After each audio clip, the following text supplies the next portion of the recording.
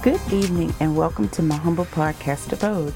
I am Coco Griot, a 50-something single mom who enjoys talking about life, love, and a smattering of other topics. To say that I was nosy as a child is an understatement. I always liked to hang around grown-ups because to me, that's where the real action was. Who cared about Barbie and G.I. Joe or whatever Tonka trucks rolling through were doing? I wanted my ear to the street. My mother would have none of it.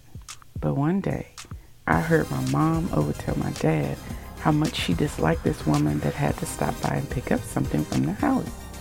My mom kept saying, "Gosh, this woman is so two-faced." She said, "I really just want her to get on with what she needs and move on because I really don't like two-faced people."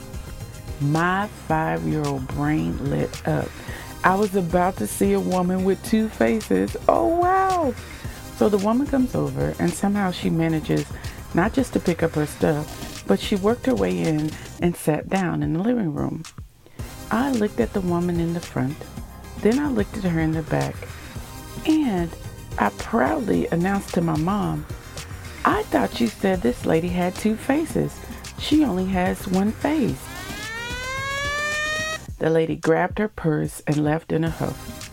Big Trouble doesn't even describe what I was about to endure. But you have to be careful what you say around kids. Let's take a minute to acknowledge the sponsor for tonight's episode, and then I will tell you about how Karma works.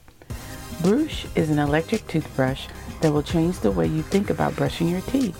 With powerful sonic technology and ultra gentle bristles, the Brush redefines what it means to have a super clean teeth and mouth.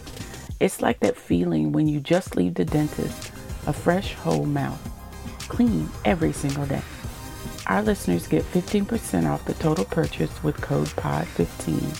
Follow the link in the show notes and enter the code POD15 to get your exclusive discount and upgrade your oral care routine. Now, let's not look at one. Let's look at two examples of karma. So one thing my mother always reminded me of was that I was going to get back what I had given her in my childhood. Boy, was she right.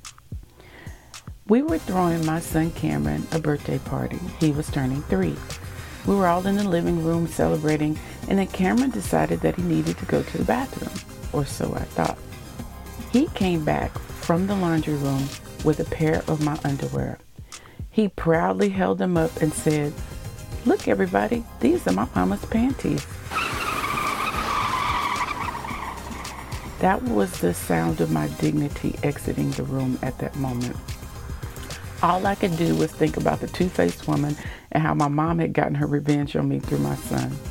I quickly retrieved my underwear from Cameron's hands and invited him to join his birthday party with his friends while I tucked away my underwear and my embarrassment. Round 2. One day, my grandfather was visiting us and he was playing with Cameron. Cameron had a toy and dropped it and said, My grandfather looked at him in disbelief and said, "What did you just say?" Cameron just nonchalantly replied, "I said, like my mama does all the time."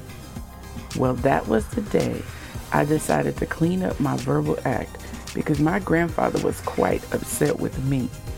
I had not let that word leave my lips in his presence, but it was apparent that I had a habit of using the word when he wasn't around. It also taught me that children are sponges. They soak up everything in their environment, good or bad. Whether it is two faces, underwear, or some inappropriate language, we always have to be careful when little ears are listening. Thank you for listening tonight, and as always, I wish you good health, good fortune, and a good night. Coco Griot out.